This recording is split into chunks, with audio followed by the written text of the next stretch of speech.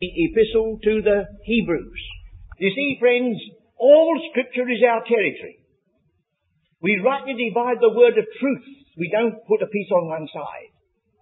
And sometimes you can see a truth better when you're looking at somebody else. It's not so personal. And I believe the epistle to the Hebrews is a sort of little picture to us to see, first of all, a mighty dispensational change that caused a tremendous amount of problems, difficulties. There are pitfalls. There are guidances. There are some things that stand out as a blessed assurance. And although none of us are Hebrews, or are going to be blessed as those Hebrews were, we shall discover that most of the things which Israel passed through were written as types and shadows for our guidance. So, I hope nobody's going to be disappointed this evening. The more we know of these things, the more clear Ephesians will come out when we get to it. But if we go straight away to the epistle to the Ephesians many times, there's so much we ought to know beforehand that we spoil rather than help. As long as you believe Hebrews is a part of Scripture, it'll suit our turn this evening. Well now, the first thing that you notice when you open the epistle to the Hebrews is the fact that it emphasizes one essential thing that belongs to all callings and all dispensations. But if this cannot be said, we're in the dark and we have no instruction. God hath spoken. That's not a trite remark. We are so used to thinking about the Word of God that the wonder of it, that God has stooped to use ordinary grammar, use the language of men, confine himself to our forms of speech. God hath spoken. I want you to notice that this begins the epistle and it ends the epistle. It's the great challenging note at first. So we'll look at the first two verses. God, who at sundry times and in divers manners spake in time past unto the fathers by the prophets, hath in these last days spoken unto us by his Son. Now when you look at chapter 2, therefore we ought to give the more earnest heed to the things which we have heard, lest at any time we should let them slip. For if the word spoken by angels was steadfast, and every transgression and disobedience receives a just recompense of reward, how shall we escape if we neglect so great salvation, which at the first began to be spoken by the Lord? So I'm going to put on the top of the board the word spoken. You will observe it comes twice, but I'm not going to fill the board with too many words. Spoken. Before we go any further, we'll turn to the concluding chapters of the book. Chapter 12.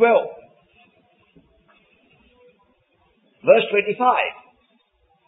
See that you refuse not him that speaketh. For if they escape not who refused him that spake on earth, much more shall not we escape if we turn from him that speaketh from heaven. So I've got to remember here. I'll put this down here, but I've got something else to add. Escape. That's got a question to it. How shall we escape if we neglect so great salvation? Chapter 2. Here it says you shall not escape. If you do, I haven't invented this, friends. I'm like Christopher Columbus. He didn't invent America, he just found it. Whether he's happy about it or whether he knows anything about it now is another question. Now in chapter 13. Chapter 13, verse 6. So that we may boldly say, the Lord is my helper, and I will not fear what man shall do unto me. Remember them which have the rule over you, who have spoken unto you the word of God. That's his definition of a minister at the time of the end. So, it begins and it ends on the note that God hath spoken. And it also emphasizes that he spoke like this once, and now he's spoken like that. In the first chapter, he spoke by the prophets, and at last he has spoken by his Son. In the second chapter, he has spoken by angels, and now he has spoken by the Lord. In the 12th chapter, he spoke at Mount Sinai under law, and now he has spoken and will speak again. And then he points to the men who had the rule over them, and their great outstanding witness is not that they were priests, and offered sacrifices, but they had spoken the word of God. Of course, I'm only telling you what you believe, but isn't it precious to see it and to realize how supremely important it is that if we believe anything, any doctrine, any idea, let's see to it. Not only is it grounded upon the Word of God, but it's grounded upon that part of the Word of God that belongs to us. He's differentiating between the Word that was spoken to the fathers by the prophets from the Word that now has been spoken by the Son. But there's something else I want to add. And this is even more important, perhaps, than emphasizing the spoken Word. Come back to Hebrews chapter 1. Verse 10. As thou, Lord, in the beginning hast laid the foundation of the earth, and the heavens are the works of thine hands, they shall perish. What an extraordinary thing to teach people, isn't it? That the very creation that came from his hands is to perish. You'd think people would say, oh, no, that is God's work, and that will stand when everything else moves. No, he has a reason for this. Presently, if you look at the end of the 8th chapter, he's going to touch a very, very sore point with this people. 13th verse.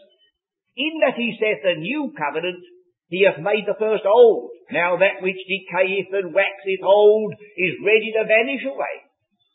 But he's got something that's going to be an assurance to this people. He says, even though heaven and earth pass away, Christ remains.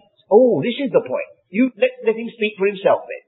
They shall perish, but thou remainest. And they all shall wax old as a garment. You see, wax old like the old covenant. And as a vesture shalt thou fold them up, and they shall be changed. But thou art the same. Thy years shall not fail. So I must put that there, mustn't I? The same. And of course that refers to Christ. Now I shall be very sorry if you're not already putting it down on the bottom there. I think I will. Without looking. I can't believe the Apostle Paul or anybody else would write Hebrews and not put that in there. So let's look at chapter 13. You know, one of the biggest thrills and joys I have is to suddenly be sitting there writing and saying, I see it, I've got it. Oh dear, where's that concordance? And there it is, as sure as fate. Because you so trust the book, you so know the book, that you know full well God could never have let you down over that point. Well, here it is, chapter 13. Who have spoken unto you the word of God. Well, we got as far as that. Whose faith follow. That's an extraordinary thing to tell anybody to follow the faith of somebody else, isn't it? We who exercise the Berean spirit, we say, as much as we value you or anybody else, we want to search and see if these things are so. But here he says, whose faith follow. But friends, if any person speaks unto you the word of God, and has got a conception of Christ like this, you're pretty on safe ground. So we'll let it go on. Let's read. Whose faith follow, considering the end of their conversation. Jesus Christ the same, yesterday, and today, and forever. You mean to tell me that that is not designed? Isn't that the very thought that he's bringing to these Hebrews? He said, look, all your little world has crumbled, hasn't it? It's gone to pieces. According to the rabbinical teaching, God himself wears the phylacteries on Sabbath up in heaven. Don't smile. These people were earnest. They looked upon the law as eternal. And now they're told it's passing. Their priesthood failure. Their sacrifice is ineffective. But he says, as long as I can maintain one fact, that Jesus Christ remains the same, we need not fear. In fact, we can rejoice. Now, is that limited to the Hebrews? Isn't that true concerning you and me? Let's look back to our past. We can't, of course, look to any time when God spoke to our fathers. We were blank. We were without Christ and without God. But so long as Jesus Christ remains the one mediator between God and men, the head of the church, which is his body, or whatever figure we use, as long as that is true, we can let everything else slide, and we shall be the better off for losing many a time. Well, that's the first thing. We've got at the beginning, we've got at the end. That God hath spoken. He hath spoken in different ways and different times, so we've got to watch for changes. But however many changes come, Christ never changes. The Apostle Paul refers to our Saviour as the seed of David in Romans. He refers to our Saviour as the seed of David in 2 Timothy when the dispensation had changed. He's exactly the same person whether he's the head of the church, whether he's the bridegroom, whether he's the king of Israel. He's the same. But our relationships with him change. And dispensational truth is largely putting me into right relationship with Christ. Where I'm going to enjoy it, that's a secondary thing. First of all, relationship with him. And I can leave it with him as to getting all the rest of it put straight. Relationship with him. Head, body, fullness of him that filleth all in all, whatever glorious title it may be, that's the thing to put first. Well now, we come back to chapter 1, because another feature is coming out. I'll read the first verse again now. God, who at sundry times and in divers manners spake in time past unto the fathers by the prophets, hath in these last days spoken unto us by his Son. Now you've got the word his in italics. And we've already agreed, I believe, that every word that's written in italics is slipped in there by the English translators to make it read. You couldn't read, could you? You couldn't say, hath spoken unto us by Son. It's uncouth. It has no meaning. But if you were a Hebrew, and you knew that the word by was the preposition en, if you were a Hebrew, you'd say that's exactly how we speak in the Old Testament. There's quite a number of passages where it says, and God spake in El Shaddai. God spake in Jehovah. You see what's coming? God, in the background, invisible, inaudible, intangible, is speaking through these titles. Well, he spoke in other ways. He spoke through the instrumentality of Isaiah. Oh, I'm sorry I call him Isaiah. You don't mind, do you? Because whether I call him anything else, the Hebrew wouldn't understand either you or me. So I won't bother about it. Or whether he speaks to Jeremiah, but now he's done something different. He has not sent another prophet in some mysterious, marvellous way, friends. God has come himself. He has spoken in Son. Well, says the writer of this, if the word spoken by angels was steadfast, and every transgression and disobedience received a just recompense of reward, how shall you escape if at long last God has been manifest in the flesh? The very word of God living, corresponding with the word written, and you turn a deaf ear. Oh, I'm so glad I haven't got to urge you to believe the word of God, but you'll discover in this epistle there is a possibility of a believer having an evil heart of unbelief in turning from the living God sometimes.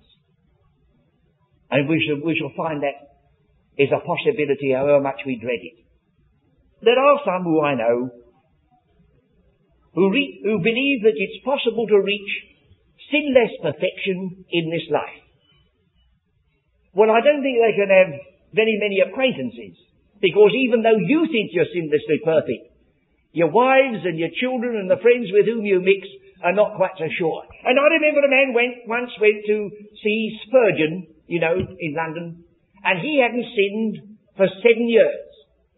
So Spurgeon picked up a glass of water, only a little drop, and he threw it in his face. He said, the old man was only asleep and the glass of water woke him up.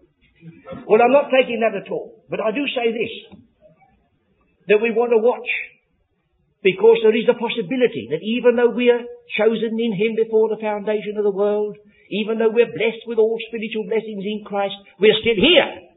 We're not yet in glory. And we've got that little element of the old man about us that will still take advantages if we let him. Well now, this son of his, whom he hath appointed heir of all things, by whom also he made the worlds or the ages, who being the brightness of his glory, the express image. This is the English word character. Among other things, it's a legitimate question. What is God like? Well, a philosopher will have a shot at it, but he's only groping in the dark. But this says that the answer to you and me is that so far as present circumstances are concerned and limitations, God is Christ-like. I think that's enough for me, isn't it? For the time being. God is Christ-like. Keep that in mind. his character. Now we have the word substance. Oh no, it's the word person. But Hebrews 11 says, faith is the substance of things hoped for.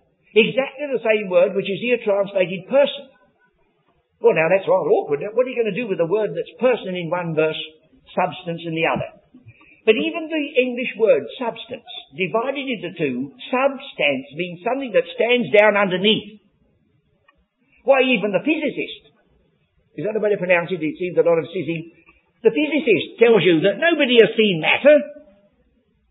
You only see the manifestation of it. You call this a piece of wood, but you don't know what matter itself is. You only have hardness and polish and colour and various other qualities. Well, Christ is the express image of that which is down underneath, which no man has ever seen or can see. In other words, Colossians says, he's the image of the invisible God. Or John says, he's the Word that makes God audible and understandable. That's the office of the Son of God. What a person. What a person to belong to. What a person to be assured that though heaven and earth pass away, and the law of Mount Sinai passes, and all priests and sacrifice turn out failures, he remains. Well, now that's that glorious person. After that, it deals with his sacrificial work and introduces the angels. Verse 4, being made so much better than the angels. Well now, surely, after all that we've said and seen, do we need a revelation from God to tell us that this one, who created heaven and earth, as verse 10 and 11 says, this one is better than the angels? No, it doesn't say that. It says he was made better than the angels. This is to do with his mediation. He stooped, chapter 2 says, he stooped to be made a little lower than the angels. But in resurrection, after his work is done, he has been made better than the angels, but all for us. He was infinitely above them as the Creator is above all his creatures. But this is entirely dealing with him as our Redeemer, our Saviour, and our Lord. So I've got a lot more to put there if I'm going to fill that first section. But I want a lot more to go in, so you're going to remember these things. But while we are dealing with this, may I draw your attention that the church of the Epistle to the Ephesians has no connection with angels. When you're dealing with Israel, you're dealing with a people who had an intimate connection with angels. From the call of Abraham, the history of Isaac and Jacob, right through the Old Testament scriptures, into the New Testament, the birth of Christ, all the way through to the Garden of Gethsemane, right through into the Acts of the Apostles liberating Peter, angels are there. And then you come to our calling. Not once. The only time they're mentioned in the prison epistles is to set them aside. The worshipping of angels. Well now, I must come a next step. We first of all emphasize that whatever the calling may be, it must be based squarely upon the fact that God has spoken. And then secondly, since the coming of Christ, all our hopes are vested in him. Other foundation can no man lay. It doesn't matter whether it's kingdom or church. Christ himself is the chief cornerstone. And we wouldn't have it otherwise, would we? I'm sure of that. Well, now we'll take the next step. Chapter 3. Of course, I'm missing out more than I put in, but that must be if we're going to deal with a book like this. First of all, I ask you to consider verse 1 of chapter 3. Wherefore, holy brethren, partakers of the heavenly calling. They must be believers, mustn't they? It's utterly impossible to address anybody as holy brethren and partakers of the heavenly calling if they're still in unbelief. Well, in this very chapter, they're warned about the possibility of having unbelief. So, holy brethren, partakers of the heavenly calling, had the possibility of not believing all that God said sometimes. Wherefore, holy brethren, partakers of the heavenly calling, consider the apostle and high priest of our profession, Christ Jesus, the apostle. There are quite a number of folks who haven't realized that that was a title of Christ. You can quite understand somebody when I said to them once, who do you say is the greatest of the apostles? He didn't answer. He said, I know who you're going to say. I said, who? He said, Paul. I said, no. Well, he said, you astound me. He thought I almost worship Paul. And I didn't say Paul was the greatest of the apostles. I said, this is it. All other apostles take their term of office from this. See, I send you, said Christ, even as the Father sent me. He that heareth you receiveth me, and he that receiveth me receiveth him that sent me. And you see, there is a finished work here.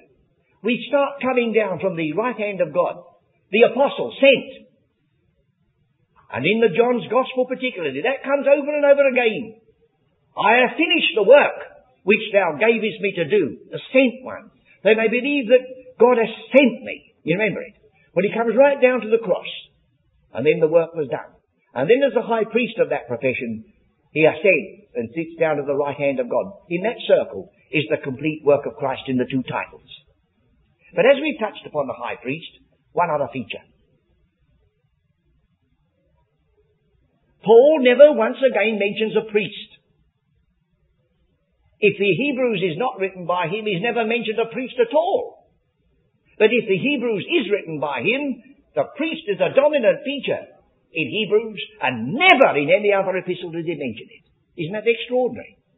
Doesn't it show the distinction between the calling of the Hebrews under the new covenant and the calling of the Gentile, who was never under any of the covenants? He came into touch with them while Israel were here, for there's two portions of the new covenant. One, I take away their sins.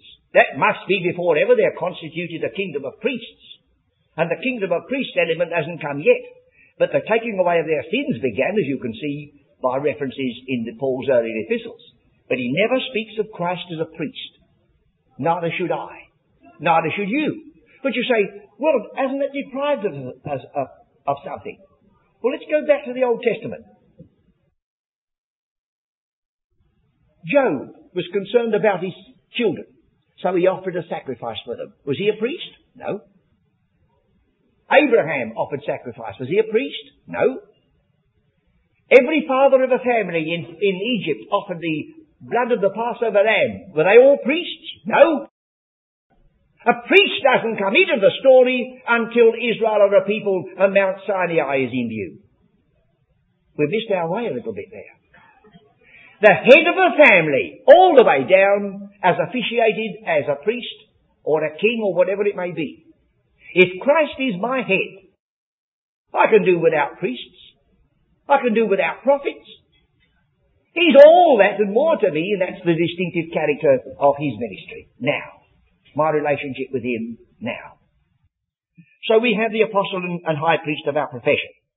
But now I want to come, just in passing, a few words only, chapter 3, verse 7.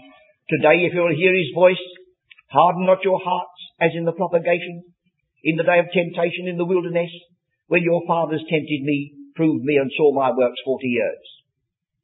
And then, verse 12, take heed, brethren, these holy brethren, lest there be in any of you an evil heart of unbelief in departing from the living God. Chapter 4, let us therefore fear, lest a promise being left us of entering into his rest, any of you should seem to come short of it. Now, I don't want to magnify that section, but I do think it's wise for us to remember that let him that thinketh is standing take heed lest he fall. There is a bare possibility that we may sometimes be sidetracked by other issues and for the moment become a bit deadened to the claim of God. If you're all perfect in this congregation and never feel those temptations, well, all I can say, I could envy you. But whether I believe you is another question.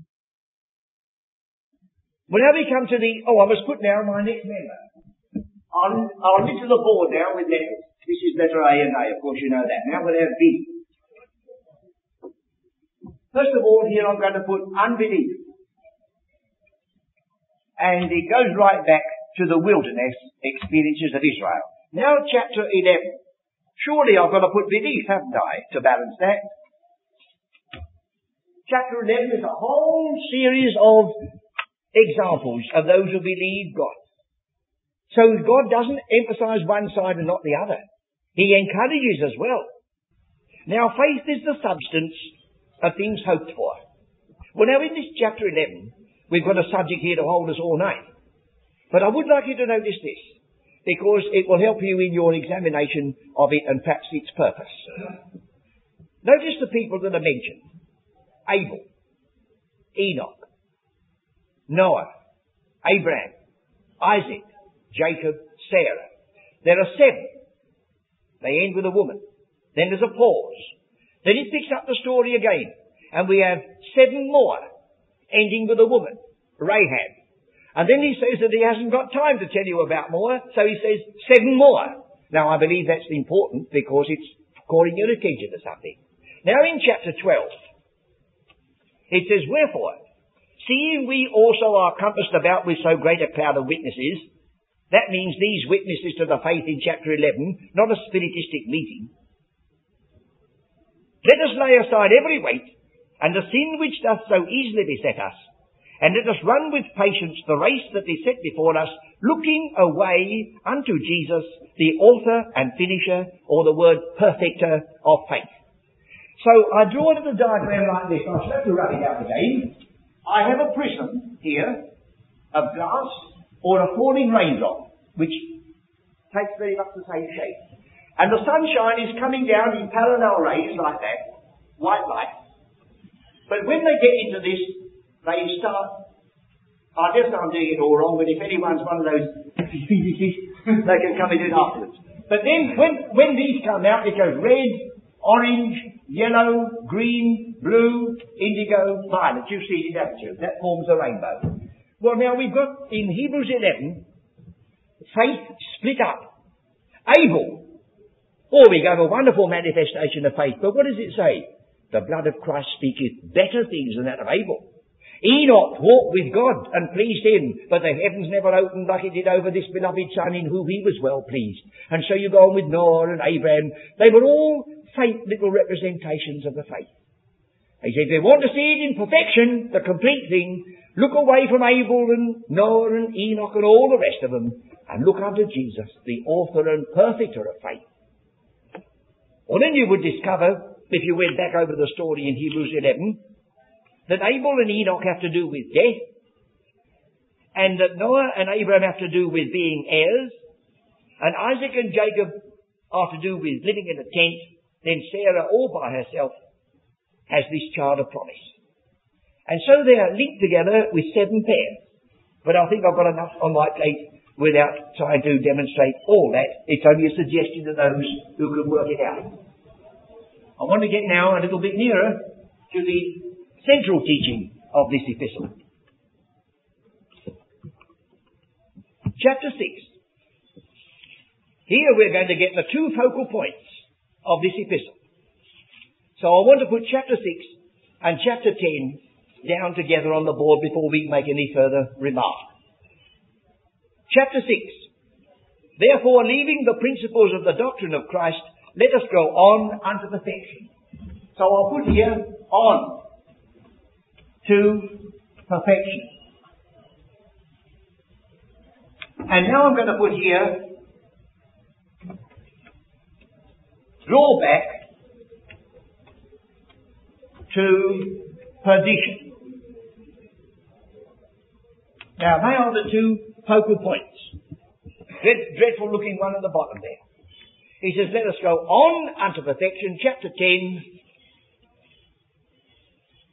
verse 38. Now the just shall live by faith, but if any man draw back, my soul shall have no pleasure in him. But we are not of them who draw back unto perdition, but unto them that believe to the saving or acquisition of the soul. First of all, you're sure, aren't you, that God never wrote, therefore leaving the principles of the doctrine of Christ. Alas, that's what so many ministers are doing. They're standing up in their pulpits and they are leaving the principles of the doctrine of Christ, and they are destroying instead of building up. But the margin tells you the word of the beginning of Christ. You see, in chapter 5, he says you fall into 2 classes. Verse 11 says about Melchizedek, he's got many things to say and hard to be uttered, not because he couldn't speak, but because these people couldn't hear. If you can't hear me, friends, I'm not speaking, I'm only making a noise. It only becomes speaking when you hear it and registers. He says, you're dull of hearing. For when for the time ye ought to be teachers, ye have need that one teach you again, which be the first principles of the oracles of God, and are become such as have need of milk, and not strong meat. For everyone that useth milk is unskillful in the word of righteousness, for he's a baby. But strong meat belongeth to them that are perfect, the word is full age. This word perfect we'll have to deal with, and I think we must do it immediately. It doesn't mean getting better and better. It says even of Christ in this chapter 5, that he was made perfect by the things which he suffered, and yet he was holy, harmless, undefiled, separate from sinners, always. So I'll just stop for a moment and put the stem of the word on the board. If I put OS on the end, that means the end. Telos, then cometh the end. There are other ways in which it is compounded, teleios and so on, gives you the word perfect. But I'm concerned about that little bit. And if a person says, oh, I don't know any Greek, so I say, all right, we'll see. I've got to put the E in there. Telephone, telegram, anybody else? Telescope. One of them says yet, surely television. And you can go on. Now, in our language, that must mean something. It doesn't mean that it's perfect, because you can often get wrong number. But it does mean always the same, a common denominator. It means the end. A telephone is speaking at a distance. A telescope is looking at a distance. And perfection in Hebrews is running the race to the end. That's the great exaltation of this book. How many start, friends? How many finish? That's a sad thing, isn't it? How many have started and said they gloried in the teaching of the epistle to the Ephesians? Where are they now? That's a thing to be deplored. And this epistle contains word in it. If they had only noticed it, they may have been with us rejoicing tonight, but they're not. Or let us not say to ourselves, oh, we'll always stand, we'll always run. They may have said that. And pride goes before a fall many a time. So, perfection means to go on to the end. It's the word that our Saviour himself used on the cross. Tele is a part of the word that he said when he said it is finished. Tele is the word that Paul used when he said, I have finished my course, henceforth a crown. Tele. So it's a very important word. Well, now what about the word perdition? That sounds awful, to think that it's possible, even possible, for a believer to contemplate perdition. Let's look at chapter 10. Because it may be that it's not speaking about believers. It may be speaking about unbelievers. Well, we've got to find out. Verse 32. But call to remembrance the former days in which, after you were illuminated, ye endured a great fight of afflictions. Partly whilst you were made a gazing stock, both by reproaches and afflictions, and partly because you became companions of them that were so used. For ye had compassion of me in my bonds, and took joyfully the spoiling of your goods, knowing in yourselves that ye have in heaven a better and enduring substance. Well, if they weren't believers, who are? They were believers. Cast not away therefore your confidence, which hath great recompense of reward, for ye have need of patience, that after ye have done the will of God, ye might receive the promise. For yet a little while, and he that shall come will come and will not tarry. And then we've got the rest of it. The just shall live by faith. It's all very well to emphasize justification by faith. Romans. Justification by faith. Galatians. Says Paul, the just shall live by faith, don't forget. And that's where we fall down, friends. I'm only quoting the words of someone else here. I won't mention his name because he might not like it. But he said to me, how many there are who are so-called believers in dispensational truths? They study Ephesians 1. They study Ephesians 2. They study Ephesians 3 and they say, oh, we don't want to bother about 4, 5 and 6. That's only practical. They may not say it quite like that, but that's what it amounts to.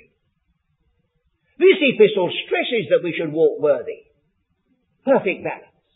And it's because of that there's this failure so many times. God will not honour that testimony that doesn't keep the perfect balance, or doesn't seek at least to keep the perfect balance. Well, what about this word perdition?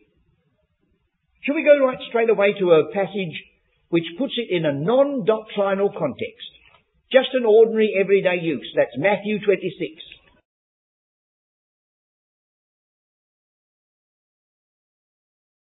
Matthew 26. Verse 6. Now when Jesus was in Bethany in the house of Simon the leper, there came unto him a woman having an alabaster box of very precious ointment, and poured it on his head as he sat at meat. But when his disciples saw it, they had indignation, saying, To what purpose is this? Now we can't say perdition, can we? The ordinary, everyday meaning is waste. That's what it means here. You can draw back to waste. Anyone who is building on the foundation is saved. Once in Christ, he never can be expelled. My sheep hear my voice, they follow me, they shall never perish. Or you can multiply them. But on that foundation, you may build something that will go up in smoke. You yourself can be saved, says 1 Corinthians, yet you may suffer loss. Not be lost, suffer loss. So we're now impinging a little bit upon the prize which is attached to our calling. You can never lose your calling. But the Apostle Paul, who wrote Philippians, said that he wasn't sure of the prize. He was running for it. But in 2 Timothy says, I am sure, henceforth a crown. Still running for it, but that time he touched the tape. So now we've got that word, on to perfection, draw back to perdition. Now, a few more words for the closing section of Hebrews. I'm sorry that we've got to do the most important part of Hebrews in such a small space of time. Will you look at chapter 7?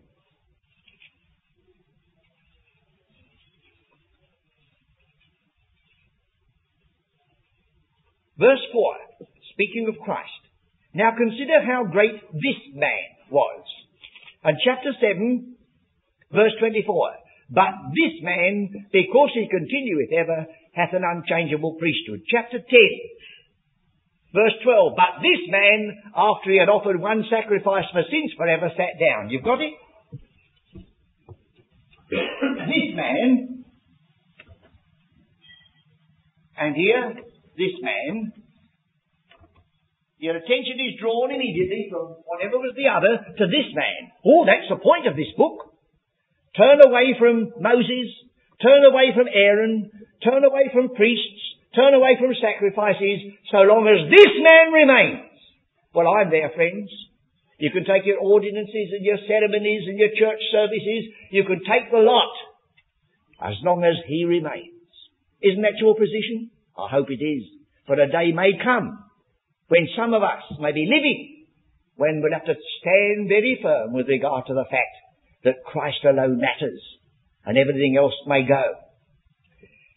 Now, I must give attention just in passing to the context of this man. Chapter 7 again. It says in verse 23, And they truly were many priests, because they were not suffered to continue by reason of death. But this man, because he continueth ever, hath an intransmissible priesthood. Notice, he continues ever. Now, chapter 10.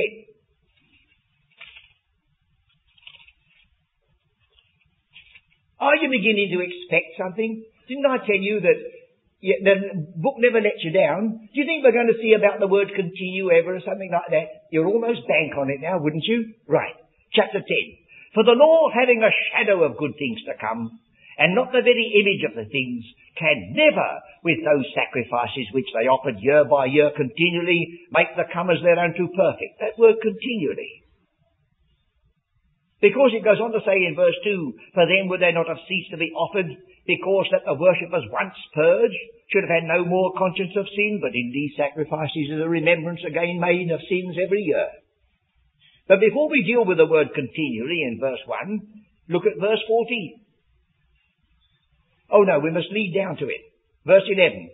And every priest standeth daily ministering and offering oftentimes the same sacrifices which can never take away sins. But this man, after he had offered one sacrifice for sins forever, sat down on the right hand of God, from henceforth expecting till his enemy is made his footstool. For by one offering he hath perfected forever them that are sanctified. Now the word continually in verse 1 and the words forever in verse 14 are the same. And to get the same emphasis, we have to redraft verse 1 again like this. For the law, having a shadow of good things to come, and not the very image of the things, can never, with those sacrifices which they offered year by year, make the comers thereunto perfect forever. It only did it once a year, ceremonially. It never did it completely. And this word forever is the strongest term in the Greek language for eternal. Far greater than the usual word. Unto perpetuity. This sacrifice, what a contrast between those. So in order to help fix this man, in contrast to the priests that die, he continues ever. This man, in contrast to the priests that stand daily. You notice it says he's the only priest who ever sat down in connection with his work. I do mention this because it helps to keep things in mind. I tripped up once.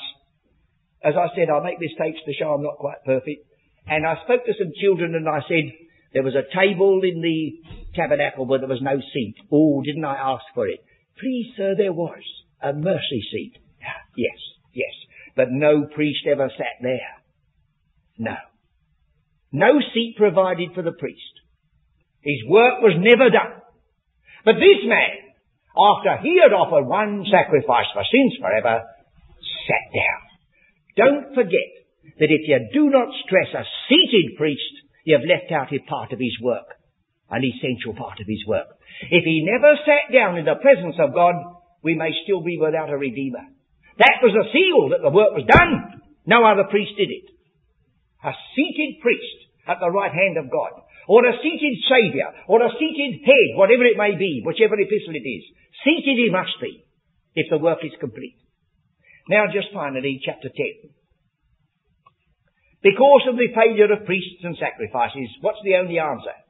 Verse 7. Lo, I come. In the volume of the book it is written of me, to do thy will, O God. Earlier he said, wherefore when he cometh into the world, he said, sacrifice and offering thou wouldest not, but a body hast thou prepared me. And it says in chapter 10, verse 10, by the which will we are sanctified through the offering of the body of Jesus Christ once for all. And that body was a real, literal body of flesh and blood, as you see in chapter 2. For as much then as the children are partakers of flesh and blood, he also himself likewise took part of the same. That's God's answer. Just the same as in 1 Timothy 3, God was manifest in the flesh. A body hast thou prepared me. But think of the marvel of these words. When I came into the world, I'm told that I yelled and the doctor was quite satisfied. But I never knew a word about it. But when this one came into the world, he said, Lo, I come, a body hast thou prepared me. This is a unique one, isn't it? Travelling across Palestine slowly because of the circumstances was that couple going to Bethlehem because they must. And the time had come. The set time had come. And all heaven was breathless. The angels stood waiting. And this marvellous mystery took place. A body hast thou prepared me. There was no room in the inn. But he came into this world, flesh and blood. And the angels couldn't be held back. And they sang, glory to God in the highest. On earth peace, goodwill to men.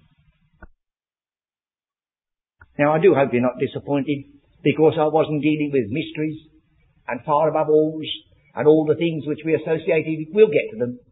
But I did feel that we'll turn aside a little bit and learn from other scriptures, because if we do not, we're a little bit like that person who never takes this and never eats that and never drinks the other. So he's everlastingly been worried about vitamin A, vitamin B, vitamin C. Well, if you have a good, honest, mixed diet, you needn't bother about vitamin A to Z. And there's any amount of Christian people who are starved because they only read certain portions of the Bible. If you read the lot intelligently, you'll have all the vitamins that you need for this life and that which is to come. So once again, I thank you for your interest. And as one person said once in a meeting, and I hope it's true tonight, they said to me, well, if nobody else enjoyed the meeting, you did.